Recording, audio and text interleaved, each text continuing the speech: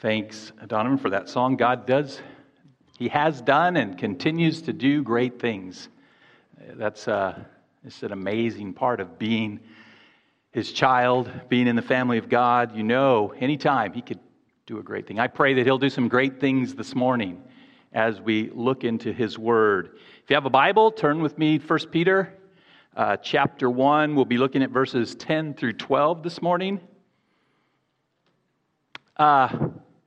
I didn't mention this before, but did you guys know that there's some doubt, that some people doubt that Peter wrote this letter, this epistle? Do you know why? The main reason? It's just too good. Right? Peter, the fisherman. I mean, Paul, we get, Pharisee, trained, educated, under Gamaliel, all that stuff. But Peter, Acts 4:13, I believe, says he was common, uneducated man. But you know what answers that? The Holy Spirit, Pentecost. Peter was there. He was the main guy there, the leader guy, and the Spirit of God fell upon him. And the result, you can read about it in the book of Acts, and we can read about it today in his letter to the elect exiles dispersed throughout provinces in Asia Minor, Turkey, modern-day Turkey. So today we're going to be talking about gratitude. I know Thanksgiving isn't till November. That's usually when we get the sermon, like have an attitude of gratitude. That's my favorite title of a Thanksgiving sermon. And that's when we often take time, maybe it's around the Thanksgiving feast, before we succumb to the tryptophan food coma. I heard that's a myth, actually, that turkeys don't cause you to fall asleep. But food does, that food coma. But before that, we like to go around the table and, ask each person to tell us something they're thankful for. My wife loves to do that. Me, whatever, But even though it's not Thanksgiving, let me ask you to think about what you are truly thankful for. What causes you to feel deep gratitude? And keeping in, we've got people here today. So anybody want to shout out something that they just feel, maybe even recently, deep gratitude about? Gloria?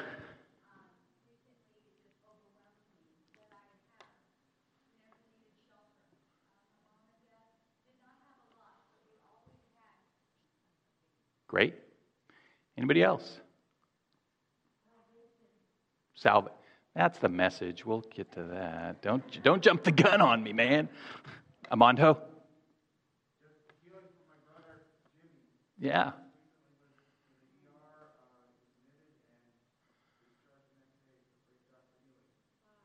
Good. Randy? Oh, thank you. I appreciate that. Well, with that, we will move on. Now, maybe you don't even, maybe you're sitting there feeling, gratitude, it's hard for me, gratitude. Maybe you don't give thanks. In his book, Folk Psalms of Faith, Ray Stedman tells of an experience of Harry A. Ironside. If you haven't heard of him, he was a guy, big guy. He had this experience in a crowded restaurant. Just as Ironside was about to begin his meal, a man approached and asked if he could join him. Ironside invited him to sit down. Then, as was his custom, Ironside bowed his head in prayer. When he opened his eyes, the other man asked, "Do you have a headache?" Ironside replied, "No, I don't." The other man asked, "Well, is there something wrong with the food?" Ironside replied, "No, I was simply thanking God, as I always do before I eat." The man said, "Oh, you're one of those. Well, I want you to know I never give thanks. I earn my money by the sweat of my brow, and I don't have to give thanks to anybody when I eat. I just start in." Ironside said, "Yes, you're just like my dog. That's what he does." Now, the story ends there. It doesn't continue, so I don't know if the man punched Ironside or not. And I think Ironside was a little harsh, considering that the man was clearly not a believer in God. And if you're not a believer, then you probably don't understand what having gratitude towards God. But as Christians, gratitude should be our continual response to God. I know I've said it before that of all people on earth, Christians should be the most joyful. We should have that joy, joy, joy down in our heart. And part of having that joy comes from the fact that we have so much to be grateful for. Therefore, of all people, Christians should be the most thankful, have the most gratitude. And today, as the title of the message indicates, if you got some notes or it's up there, right? It's still up there. I had to think about how the message was going to go this morning without that up there, because I was here at about 7:45 and the power went off in the whole place. It came back on about 15 minutes later, but anyway. Title of the message. We're going to focus on what I would say is the one thing we should be most grateful for, and that is our salvation. And it's my hope and my prayer that as we look at God's Word today, that our gratitude towards Him would grow. And that our increased gratitude would cause us to love, to honor, to obey, to serve, to glorify God in greater ways in the days to come. Now in 1 Peter, we've already seen several things, a number of things that we should be grateful for. So by way of review, and to just give us the context, let me read through verses 1 through 9 and just point out some of those things. Beginning in verse 1, Peter, an apostle of Jesus Christ, to those who are elect exiles of the dispersion in Pontus, Galatia, Cappadocia, Asia, and Bithynia. We should be grateful that we're elect, that God has chosen us. We're elect exiles according to the foreknowledge of God the Father in the sanctification of the Spirit, for obedience to Jesus Christ and the sprinkling with His blood. We should be thankful for God's foreknowledge, that He knew us from the beginning. We'll mention that again later. We should be thankful that God's Spirit brings about our sanctification, our transformation, our purification, our obedience to Jesus Christ. And we should be thankful that we've been sprinkled with the blood of Christ, that His blood pays for our sins, covers our sins, and provides us with forgiveness before God. Peter continues, may grace and peace be multiplied to you. Blessed be the God and Father of our Lord Jesus Christ. According to His great mercy, He's caused us to be born again to a living hope through the resurrection of Jesus Christ from the dead. We should be immensely thankful for God's great mercy. We should be thankful that God, by His mercy, caused us to be born again to a living hope. And we should be thankful for the death and the resurrection of Jesus Christ that enables us by faith to be born again. And not just born again, but born again to a living hope, to an inheritance that is imperishable, undefiled, and unfading. We should be thankful for our eternal inheritance, an inheritance that is kept in heaven for you, who by God's power are being guarded through faith for a salvation ready to be revealed in the last time. We should be thankful for our eternal inheritance and our salvation, that they're 100% secure. They're kept in heaven by the power of God. And in this you rejoice. Though now for a little while, if necessary, you've been grieved by various trials, so that the tested genuineness of your faith, more precious than gold that perishes, though it is tested by fire, may be found to result in praise and glory and honor at the revelation of Jesus Christ.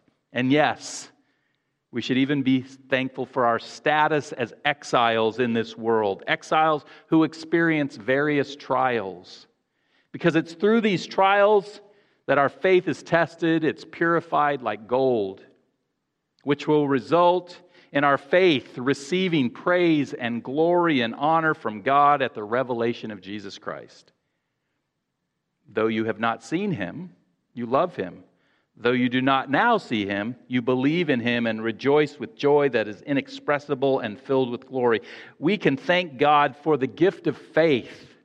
For even though we don't see Christ with our physical eyes, by faith we love Him and believe in Him and rejoice with inexpressible, glorious joy in Him. Really, we can thank God that by faith we have a relationship with Him. And then Peter writes, obtaining the outcome of your faith, the salvation of your souls. Put simply, we should be thankful for the outcome of our faith, the salvation of our souls. Clearly, we have a lot to be thankful for. Would you agree?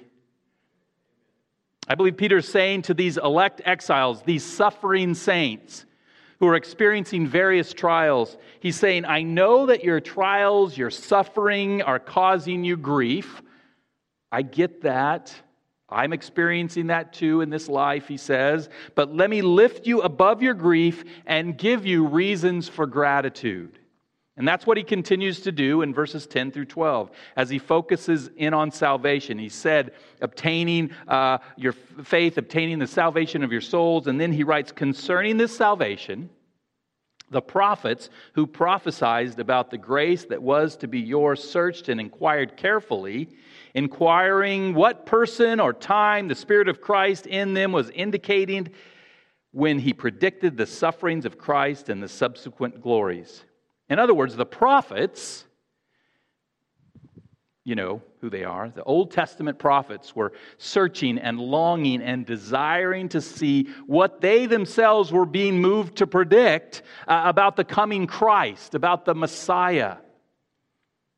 It was revealed to them that they were serving not themselves, but you in the things that have now been announced to you through those who preach the good news to you by the Holy Spirit sent from heaven, things into which angels long to look. Not just the prophets, but angels themselves long to see the Messiah and the salvation he would bring. Do you see the point Peter's making? If not, maybe Jesus can help. He made a similar point when he said to his disciples in Matthew chapter 13, but blessed are your eyes, for they see, and your ears, for they hear. For truly I say to you, many prophets and righteous people long to see what you see and did not see it, and to hear what you hear and did not hear it. The point that both Jesus and Peter were making is this. In the past, before the coming of Christ, people, prophets, and righteous men, even angels, long to see and to hear, experience what you are seeing and hearing and experiencing through Jesus Christ right now. But they couldn't. Therefore, you should feel greatly blessed and thankful for what you've seen and heard in the gospel of Jesus Christ, and what you're experiencing through relationship with Jesus Christ. Or put simply, you should feel great gratitude and wonder for the salvation of your soul. As human beings in general, we feel gratitude for what we value. Is that right? We talked about it. I mean, a couple people gave some indications of what they value by giving thanks for them. I value my wife and my children, my grandchildren. They are important to me. Therefore, I'm grateful that I have them in my life, that I get to see them. Well, not as much anymore. So let me ask you a question. How much do you value your salvation? Or how grateful are you to God for His gift to you of salvation, that by His mercy, He caused you to be born again to a living hope? How grateful are you to God for that? Well, again, my hope for today is that by looking at God's Word, that we will grow. I mean, this is a process. You know, maybe you're out there and you are, every time you think about it, and you think about it a lot, you think about, man, what a joy it is. I am so grateful to be saved. I'm so grateful to not be concerned about my eternity, that I'm going to spend it with the Lord of glory. And you just think about that, but maybe that's not on your mind very much. My hope today is that by looking at God's Word, that we each will grow from where we are a step closer to understanding and gratitude for our salvation. And to accomplish this, there are two things I want to do. First, I want us to briefly look at some of the things that Peter, in his letter, has said about salvation in general. I mean, you could take the whole Bible, right? That's one of, if not the main themes of God's Word is salvation, God's plan of salvation, how He's worked it out through Jesus Christ. But we're going to limit ourselves to 1 Peter. Because if we're going to be grateful for our salvation, we need to understand what it is. And then we're going to look specifically at verses 10 through 12 and see 5 reasons that Peter gives to show the greatness, the value of our salvation, and the gratitude we should have for it. So first, let's look at Peter's view of salvation. Now let me set the stage with another question. How great is our need for salvation? Or do we need to be saved? The question is not, do we think we need to be saved? You can need to be saved and not know it. For example, if an airplane was taking off from March Air Force Base right about now, Christine and I were in the line to In-N-Out a couple days ago. Well, almost every day, but just kidding. And there was a plane, I don't know what it was. Christina, do you know what it was? She used to work for Lockheed Aircraft, so I thought she might know these things. Anyways, it was going around, and it was practicing the touchdowns, the landings, and it, the line was so long, we saw it about 5 times turn around. But what if the plane started losing altitude and was heading straight for this sanctuary right now? You would need to be saved. I would need to be saved, but you wouldn't know it unless someone came running in, shouting what was happening. Terry's out there. He's our outdoor security. He'd probably warn us. So you can see that feeling safe doesn't mean you are safe. You may desperately need salvation and not even feel like you're in danger at all. So I ask again, do we need to be saved? And the answer that the Bible gives is a resounding yes. Definitely. For sure. So let's see what Peter, with a little help, I'm going to reinforce a few things with a couple other New Testament writers, has to say about our need for salvation. And when it comes to salvation, there are 2 aspects we should consider.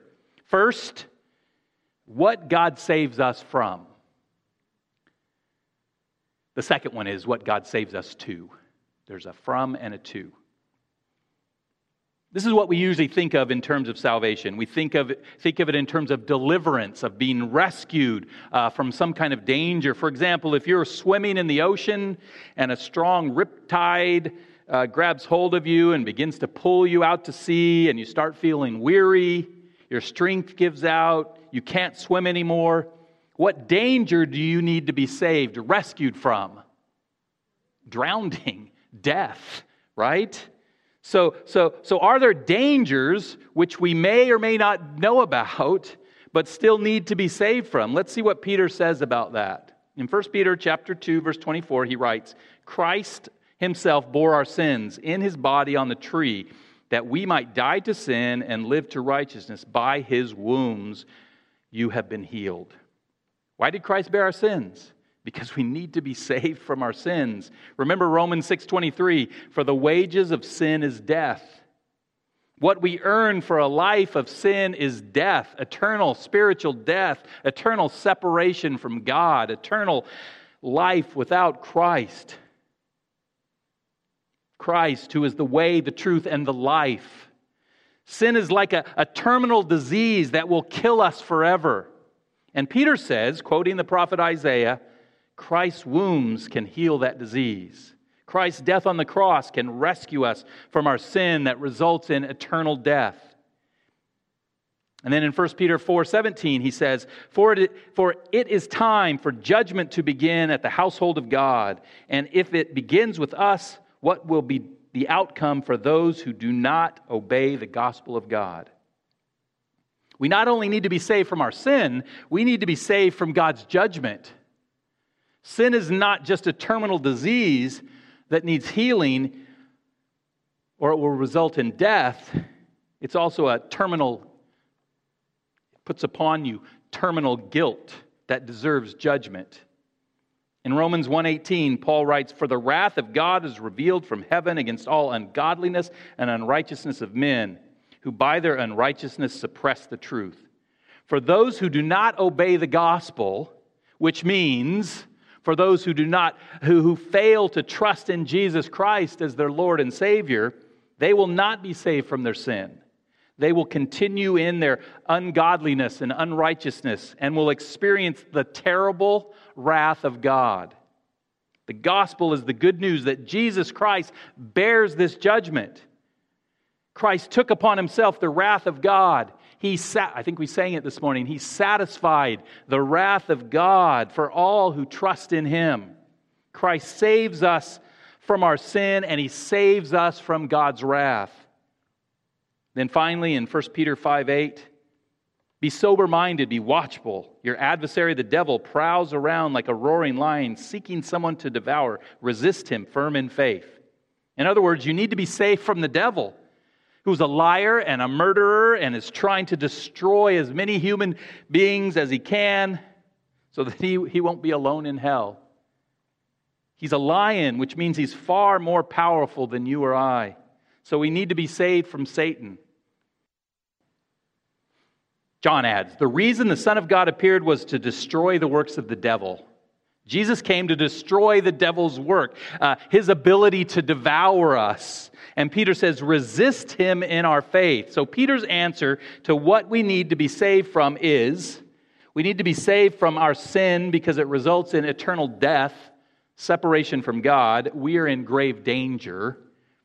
We need to be saved from the judgment of God because with it comes God's wrath. It's not just death, it's the wrath of God that will be poured out on you if you're not saved. And we need to be saved from Satan because he's seeking to destroy, devour us. The question we need to answer now is, are you in danger? Is Peter telling the truth? Do you need to be saved from these things? And if that's not enough, there's more. Because God not only offers to save us from these terrible things, he also saves us to some wonderful things, some glorious things. Let's see what God saves us to. Back to the drowning example. We get saved from drowning, from death. Like I said, when we talk about salvation, we usually are referring to this kind of being rescued from our sin and death and judgment. But suppose once the lifeguard rescues you from drowning, he then takes you home and he cares for you, he adopts you, and he puts you in his will to provide for your future. Now that's a different kind of salvation, right? And that's the kind of salvation God in Christ Jesus provides for all who trust in him. He saves you from some terrible things, but he saves you to some wonderful things. Let's begin with 1 Peter 3:18. For Christ also suffered once for sins, the righteous for the unrighteous. There's the God saves us from sin. Jesus, the righteous one, suffered and died for the unrighteous, for the sinful. Why? That he might bring us to God, being put to death in the flesh, but made alive in the Spirit. Sin separates us from God. So Christ died for our sins to bring us to God. We are saved into a relationship with God. We see this also in chapter 2, verse 25. Peter says, for you were straying like sheep, but have now returned to the shepherd and overseer of your souls. Salvation means being brought home into relationship with your loving shepherd who will lead you into green pastures. He will lead you beside the still waters. You're saved to a loving relationship with God, with Christ. Then in 1 Peter 5:4 he writes, and when the chief shepherd appears, you will receive the unfading crown of glory. This is that imperishable, undefiled, unfading inheritance Peter wrote about in verse 4. So we're saved to an eternal, glorious, royal inheritance. We're adopted into the family of God. He is the King of kings and the Lord of lords, and we are his royal children. Then Peter in chapter 5, verse 10, he says that God called us to this. And after you have suffered a little while, that's the little while, that's the exiles on earth. The God of all grace, who has called you into his eternal glory in Christ, will himself restore, confirm, strengthen, and establish you. We are saved to share the glory of Jesus Christ. And the result of this will of course, be everlasting joy. 1 Peter 4:13 says, "But rejoice insofar as you share Christ's sufferings, that you may also rejoice and be glad when his glory is revealed." That's what we're saved to. A personal relationship with God, with Christ, the shepherd of our soul. A participation in the eternal, unfading glory of God, and a joy and exaltation in that eternal glory. The Word of God this morning, not some newspaper or the television or some internet site or a school teacher or professor, not even a pastor, me or anyone else, but the Spirit-inspired Word of God is this: we do need to be saved. Saved from sin and Satan and judgment, and saved to a relationship with God, an eternal inheritance that includes sharing in God's glory and experiencing joy in His presence forever and ever. As David in Psalm 16 wrote, "You make known to me the path of life. In your presence there is fullness of joy. At your right hand are pleasures forevermore." That, my friend, is what God offers to save us from and to save us to. And for those of us who have trusted in Christ and received the salvation He provides, we should experience, even in the midst of the various trials that this life has to offer, we should be experiencing as a backdrop this deep gratitude. Along with the joy that we talked about, we should have this joyous gratitude as a backdrop to this life. And the gratitude is to God who orchestrated, planned, put forth, and took care of our salvation. And for those who have yet to trust in Christ, the Word of God says, you need to be saved. And I pray that today God has used His Word to this point to penetrate your heart, that you might turn to Him, trust in Him for your salvation, for the salvation of your soul, and that you too might experience deep gratitude for what God in Christ has done for you, what He provides, what He saves you from, and what He saves you to. Amen? And I know that sounds like the end of the message. Ready for the altar call. Just kidding. But we have more today. We haven't even touched on our passage, our 3 verses. But I'll do it quickly. But we've prepared the way. So in verse 10 of 1 Peter chapter 1, when Peter says, concerning this salvation, we're now pretty clear on what he's talking about. His purpose, I believe, in verses 10 through 12, is to grow our gratitude and fill us with joy and worship for the infinite value of this great salvation that we've received. So let's look at Peter's value for salvation. What I mean is, how does Peter show the value of our salvation? And he does this by telling us really 5, I counted 5, you may find more, amazing things about it. Things that we may never even thought about. We thought about, I think many of us have thought about the things I've just spoken of about salvation, but these are some kind of different things. So let's briefly look at each one, seeing the value of our salvation and allowing our gratitude to grow. First, Christ predicted our salvation. Look at the middle of verse 11. The Spirit of Christ in them, referring to the prophets, was indicating when He predicted the sufferings of Christ and the subsequent glories. Okay, Peter points out the amazing fact that Christ Himself, the Spirit of Christ, hundreds of years before His own death and resurrection, was, through the prophets, predicting His own death and resurrection and subsequent glories. Which means that Christ, the Son of God in heaven, has been contemplating His suffering and death for longer than we can imagine. How long? This links us back to verse 2, I think it was, where Peter talks about the foreknowledge of God. As far back as the plan of salvation reached in the mind of God. That's how long Christ has been willing and ready to suffer and die in our place.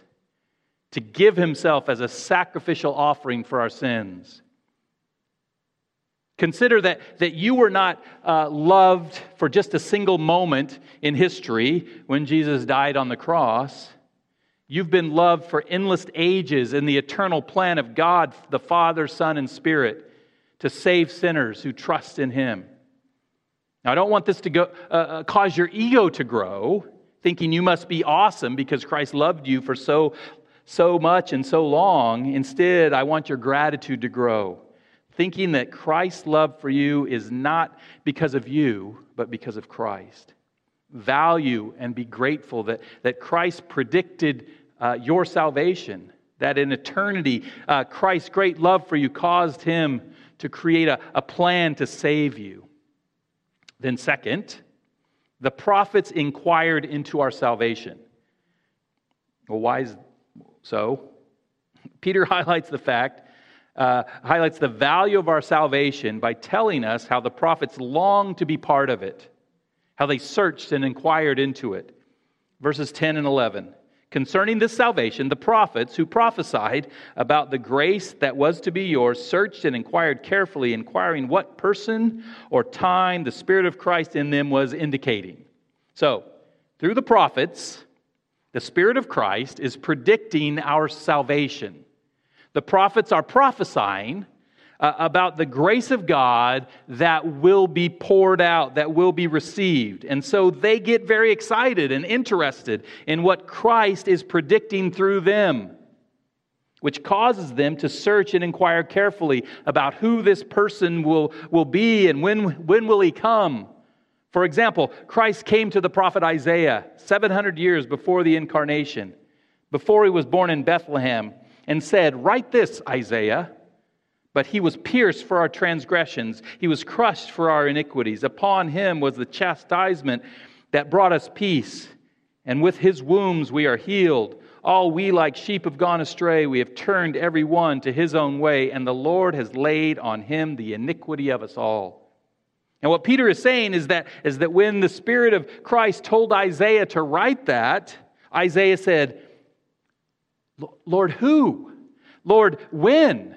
How long, O Lord? How long?" This searching and inquiring and longing by the prophet shows that they understood the tremendous value of our salvation. So understand, value, and be grateful that what the prophets diligently sought to know and to understand, you have received. Then third, the prophets served us in our salvation.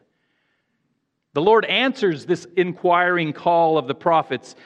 In verse 12 it says, "It was revealed to them that they were serving not themselves but you." The prophets were very interested in through whom and when salvation would arrive.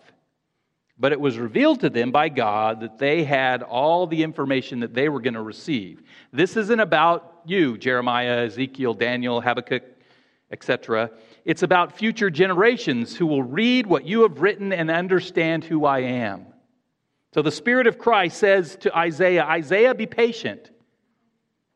You're not serving yourself or merely your own generation. You are serving saints hundreds of years from now. They will see your prophecy of me like Isaiah 53:7, just the next verse in what we read already.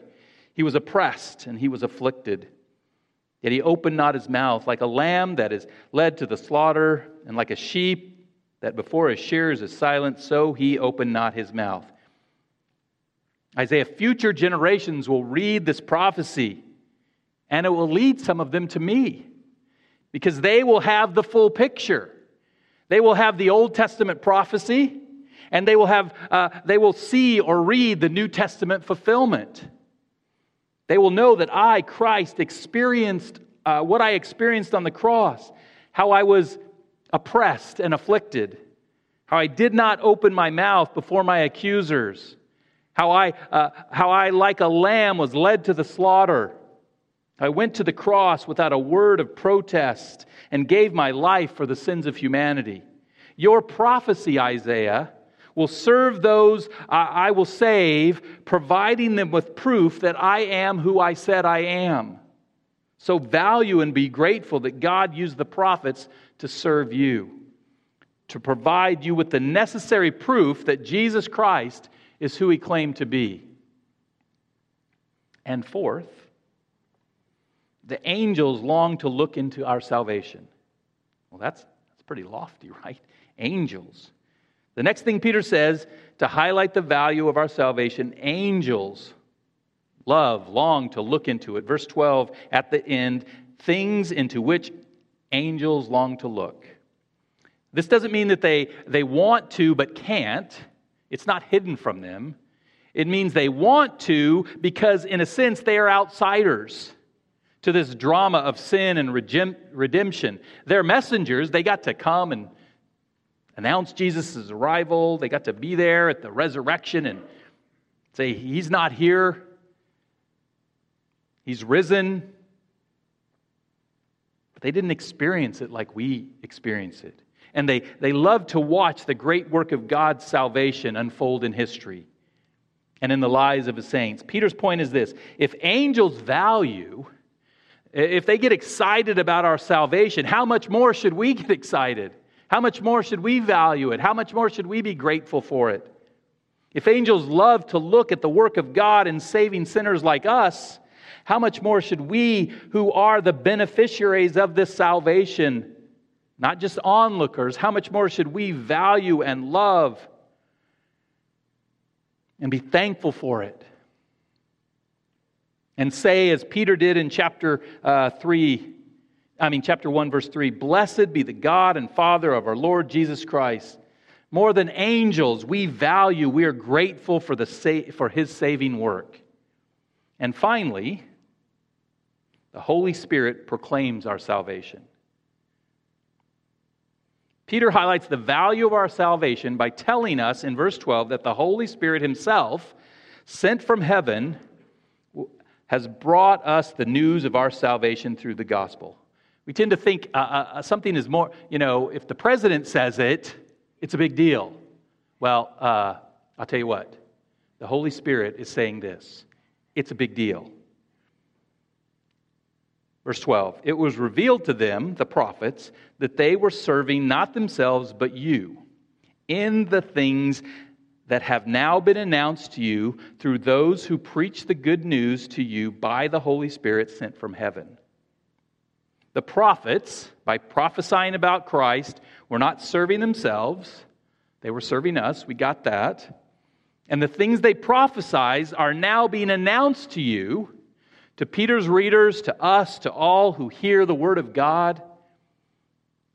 And how is what Christ predicted through the prophets being announced?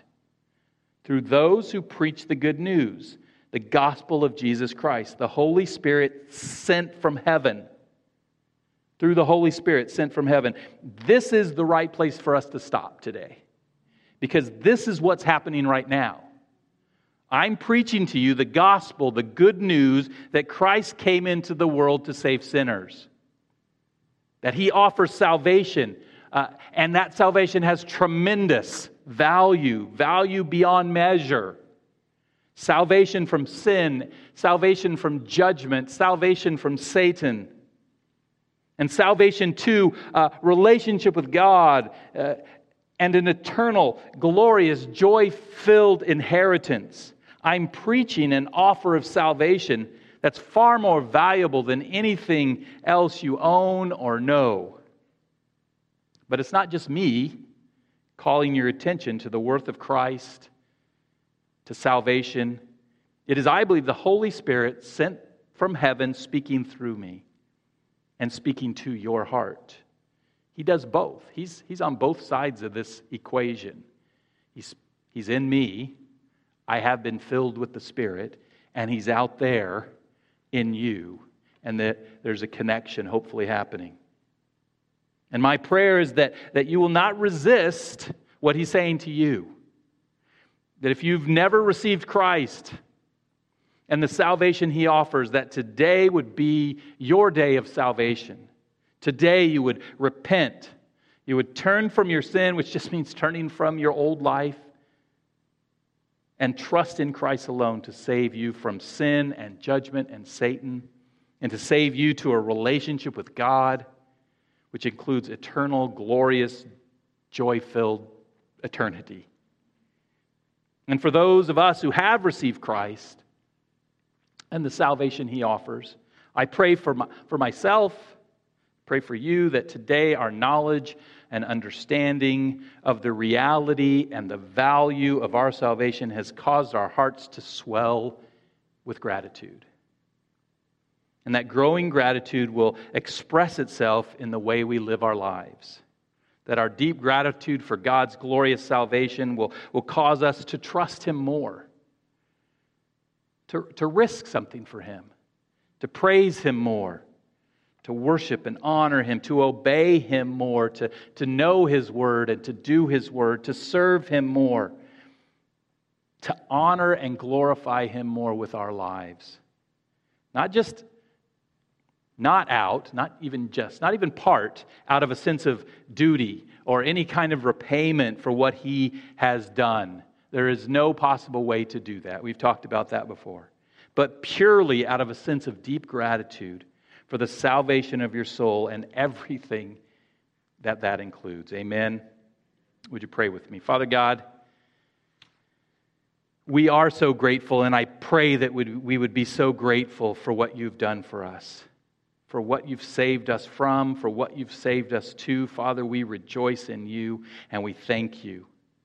Lord, and I pray for myself. I pray for my brothers and sisters here. I pray for those that maybe don't know You yet, that they would understand that and they would come to You today. But I pray for each of us, Lord, that we would understand the reality of our salvation, the value of our salvation, exactly what You've done for us. And Lord, in gratitude, it would cause us to follow after You, to follow hard after You in every area of our life, Lord. Lord, give us grateful hearts in Christ's name. Amen. God bless you as you're dismissed today. Thank you for coming, and I hope to see you next week.